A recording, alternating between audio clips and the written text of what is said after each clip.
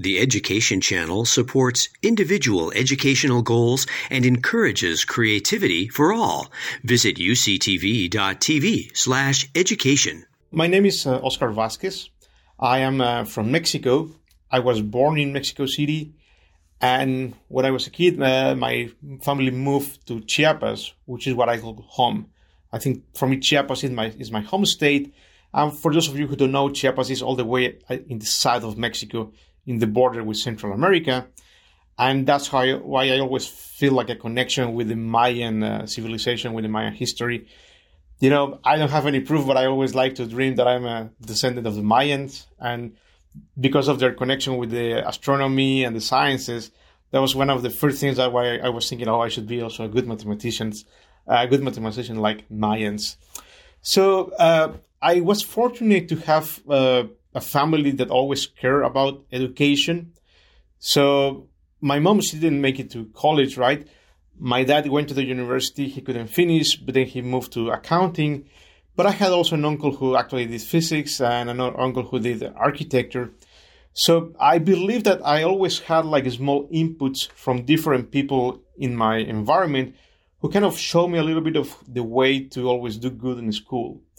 You know, also my granddad, he had a nice library where I was always reading stuff. And I remember kind of the very first things that I was excited was about this atomic energy. And just the name of that sounded cool to me. And I was like, wow, this thing of smashing atoms sounds very, very cool. And then I was just trying to track him back why was that the case, and start reading about this Einstein's theory of relativity. I really didn't understand, but I felt attracted to that, right? And that's why I now understand how important it is to give our Latino students guidance, role models, you know, for me, kind of becoming a mentor with them, just to kind of give them an image and a role model that, you know, if I did it while I was born in Mexico and I made it all the way to get a research career, I think you can definitely do it, right? You have all the skills that you need to develop your career. So in that sense, I understand how important it is to have role models, because I had input from professors and my parents and family. Having said that, I also faced some challenges, right, to kind of develop my academic career. And I guess one of the first things that I faced was that, definitely starting in a school in Chiapas is not the optimal way if you want to make like an international career in research. So already in Mexico, I tried to go to college, to the National University, where, you know, a lot of people dreams to study physics, and I didn't pass the exam, right? So I sort of realized, okay, I'm not still at the level of being like able to be in the best university in Mexico. So I guess what happened there is that I learned that, you know, sometimes you can get to your goals little step by little step, right? Sometimes you want to really achieve big, big dreams and go to the big goals. And if you can do that, that's amazing and that's very important. But I guess I learned from myself that, you know, I think sometimes I prefer to go step by step. So I went to another university in Mexico that was also excellent. And, you know, it turned out to be an excellent experience for me. A lot of friends, very good academic level. And, you know, I just realized a lot of things that I was dreaming about, like learning physics and math. That I really feel satisfied with what I was achieving. And then also, for example, when I finished my undergrad, I already had the dream to go to a PhD school. I did some applications and I couldn't get it, right? I couldn't get to go to a good university in the United States. So again, I took a small step, which was I did a master's, and I went to Europe because over there it was easier for me to have financial support. And, you know, I ended up being in Sweden, and that's where I started doing nanotechnology. And then from the master's, then I went to a PhD in Europe. And then from the PhD in Europe, I finally landed to do a postdoc at Berkeley in a very big and good university. So what I've seen many colleagues really saying, you know, in the United States, I did my undergrad in this school, and then I went to a PhD in Berkeley, in Harvard, you know, in Stanford. That was never a possibility for me, but I still feel proud because I think I'd really achieved big things. I eventually get to Berkeley. I would say just step by step, right? Sometimes, you know, it's not so wise to make a big jump because you might not get it there and you can fall very hard, right? So my approach has been take safe steps little by little. So that's definitely one of the challenges that I had, that I started from kind of like a difficult place to start with, but I eventually made it, right? And having said that, I also want to say what was another challenge for me that I want to especially share with the Latinx community, which is that you have to be ready to fail. You have to be ready to know that sometimes you won't get the opportunity that you were dreaming of, that you perhaps won't be able to get into that school, that perhaps you won't be able to get into that program or work with a certain professor. In my case, for example, I told you at the beginning, I wanted to go to the best university in Mexico.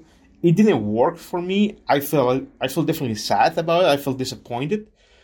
However, the second school that I went to, it was an amazing experience. I met some of the best friends of my life. I did a lot of soccer. I realized that I was better at soccer than I thought. And, right now, I don't really care if I didn't get to the first university that I wanted, because the second experience was amazing. Then also, I told you I wanted to go for a master's, as an intermediate step, as a middle step before going to a PhD. I actually wanted to go to Canada to do electrical engineering, but I wasn't accepted for that. So my second choice was going to Sweden. And even though at that time I wasn't really excited, when I went to Sweden, it was again a life-changing experience. In Sweden, they offered me a scholarship. And also in Sweden, that's when I heard about nanotechnology. Many students asked me, why did you want to do nanotechnology? Actually, it wasn't my dream. I didn't know about nanotechnology back in 2000. But this opportunity in Sweden, they were starting with nanotechnology and they invited me to that program. And I started to know what was nanotechnology. I love it and I took the opportunity. So again, my life has been always about the second opportunities, the second chances. These second chances have been greater for me than my first goals, I would say. The same with my postdoc. I guess now a lot of people will know, right? I went to Berkeley trying to do chemistry of some type of nanostructures, and my background was in physics. So when I went to Berkeley, and I wanted to do research in chemistry, I wasn't up to the game because it wasn't really my background. It was a little bit of my dream to do chemistry in some nanostructures. That's what I always wanted to do. So I thought, finally, I'm going to do it in Berkeley. It didn't really work. But you know what? I think I had the courage to kind of accept. And also because of my friends and my mentors who told me, the fact that you haven't been able to, that you were not successful in this program, it doesn't mean that you're not capable. It just shows that perhaps that's not your route. So in Berkeley, I had a chance to move gears to go to the physics department where I had experience. And that's where I got the opportunity to work with graphene, which at that time was a material that was really taking off. And I learned a lot about graphene, and that was really kind of put me in a strong position to get a faculty position. So for me, these second opportunities have been amazing, right? And I'm not saying that you shouldn't go for your first goals, right? You need these dreams, you need your goals to move forward, right? You need that energy, that motivation to move you forward and to go for your goals. And if you get into the school that you want, if you get into the program that you want, that's perfect. When you get that, it's an amazing feeling, right? But if that door doesn't open to you, look on the side, and believe me, life is always going to put you amazing opportunities in your life. That has been the case for me, and I guess the way I think now about it is life is always full of surprises, right? And so I think sometimes the best things that happen in life are those things that you didn't plan, right? If you go on holidays and you make your plan, your itinerary, if everything goes the way you want, it might end up being a little bit boring in that sense. But I think when you have a surprise, when you have something that you didn't expect, when you went to a place that you didn't know about it and you find that it's beautiful, you're like, wow, that was the best experience of my holidays, right? So I want to just share that message, especially for our Latino community, it's going to be tough. Perhaps you won't always get into the school that you want, but that shouldn't stop you from moving forward, from taking alternative paths. Because life is if you work hard, if you always bring a good attitude, life will compensate for those efforts that you take.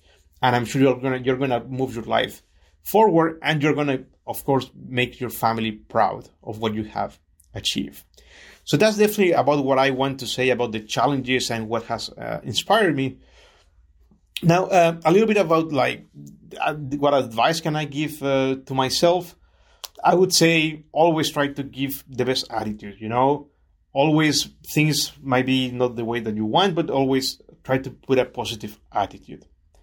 Now, I also want to talk to you a little bit about my research and my activities here at UCSD. So the nice thing about academy for me is that I kind of make the things that I love. One of them is, of course, teaching, interacting with the students, always working with the students make you feel like a little bit younger, I guess. So I always like to feel like that energy from the students. I can do research. I can bring my ideas and put them in action. Of course, that's also very nice. And what I can tell you a little bit is I have a couple of projects. One of them is related to trying to see what's going on in the brain without opening your skull. I think that's a very nice goal that I have. So as you may know, if you have any brain disease, for example, that's typically what people have to do is, you have to open the skull and do surgery, put implants, stuff like that you definitely don't want to do because every brain surgery is a risk, right? So I guess most of you know that there is a beautiful tool to know what's going on inside your body, which is ultrasound, right? And well, with an ultrasound, you can see, especially for people, mothers who are pregnant, you can see how your baby doing, right? So it's a beautiful tool. However, if you want to use ultrasound to see what's going on inside your brain, you hit a barrier, and that barrier is the skull, right? The skull makes a very good work protecting your brain. So you can do magnetic resonance imaging to see what's inside the brain, but that's a very expensive tool, and you cannot really do surgery. So what we're trying to do is we are trying to do ultrasound, to do brain stimulation, to do perhaps even interventions in the brain, but in a way called non-invasive. By non-invasive, what we mean is we don't want to open a hole in your skull. So to do that, we need to send acoustic waves into the skull. And to do that, we need to create acoustic metamaterials. And these are called negative materials that have opposite properties than what you would expect from natural properties. So for example, these metamaterials, they have negative mass, which sounds cool, but also weird. Negative elasticity. So it means that these materials sort of have different inertia. And the goal for these materials is basically to be able to see what's going on inside your brain and perhaps do brain intervention without opening your skull. The other thing that I also love to do here at San Diego, and I really thank UCSD and all the people here, is for giving me the opportunity to give back to my community. And the way I do that is through service. So you see on my screen that I have these symbols from the Mayans and the Aztecs. So somehow the way I connect with my community in California was through Aztec dance. When I was a kid in my high school, I did Aztec dance thinking that it was a show. When I came to California, I learned all the meaning that Aztec dance has for the people here. And that's how I got in touch with the community. And the community here in California has given me so much. Because I told you I'm from Mexico. So coming to California, I still felt like I was like a foreigner. But the people, especially the indigenous community from Mexico and Central America living in California, just welcomed me as a brother here. So what I try to do now is to give back. So thanks to the support of the University of California, I've had the opportunity to start programs where we have worked with kids from indigenous communities from Mexico whose parents have brought them to California and show them that, if you're good in math, if you're good in school, you can also go to a 4-year university college, right? And for me, it was always sad to see many of these kids asking them what you want to do in life, just kind of like not really having a good answer. So what we did is we brought them to Berkeley, we showed them the museums, we showed them the labs, and at least right now, these kids, they have kind of the opportunity to see what they can do beyond just, just going to high school and then finding a job. Another thing that we also have done here with the support with UC San Diego is we try to help kids whose parents have been deported, right? So yeah, I mean, you can imagine that there are a lot of families here who have like a kind of not the best kind of like legal situation. So what I found is that there are a lot of people, a lot of students who live in Tijuana, but they are actually U.S. citizens, and they cross the border every day to come to school in to come to school in San Diego, because they have the dream to go to college in California, right? They have all the right, they are American citizens, but sometimes because of the situation of the parents, they are forced to go back to Mexico or to Central America with their parents. And at least many of them, for example, they install in Tijuana because that what allows them to cross the border every day. So this is a tough project, because now the situation at the border has gotten very complicated. But that's also some of the work that we have done here in collaboration, also, for example, in the past with Border Angels. Right now, we are starting also a new project called Research Paths for Latinx Students.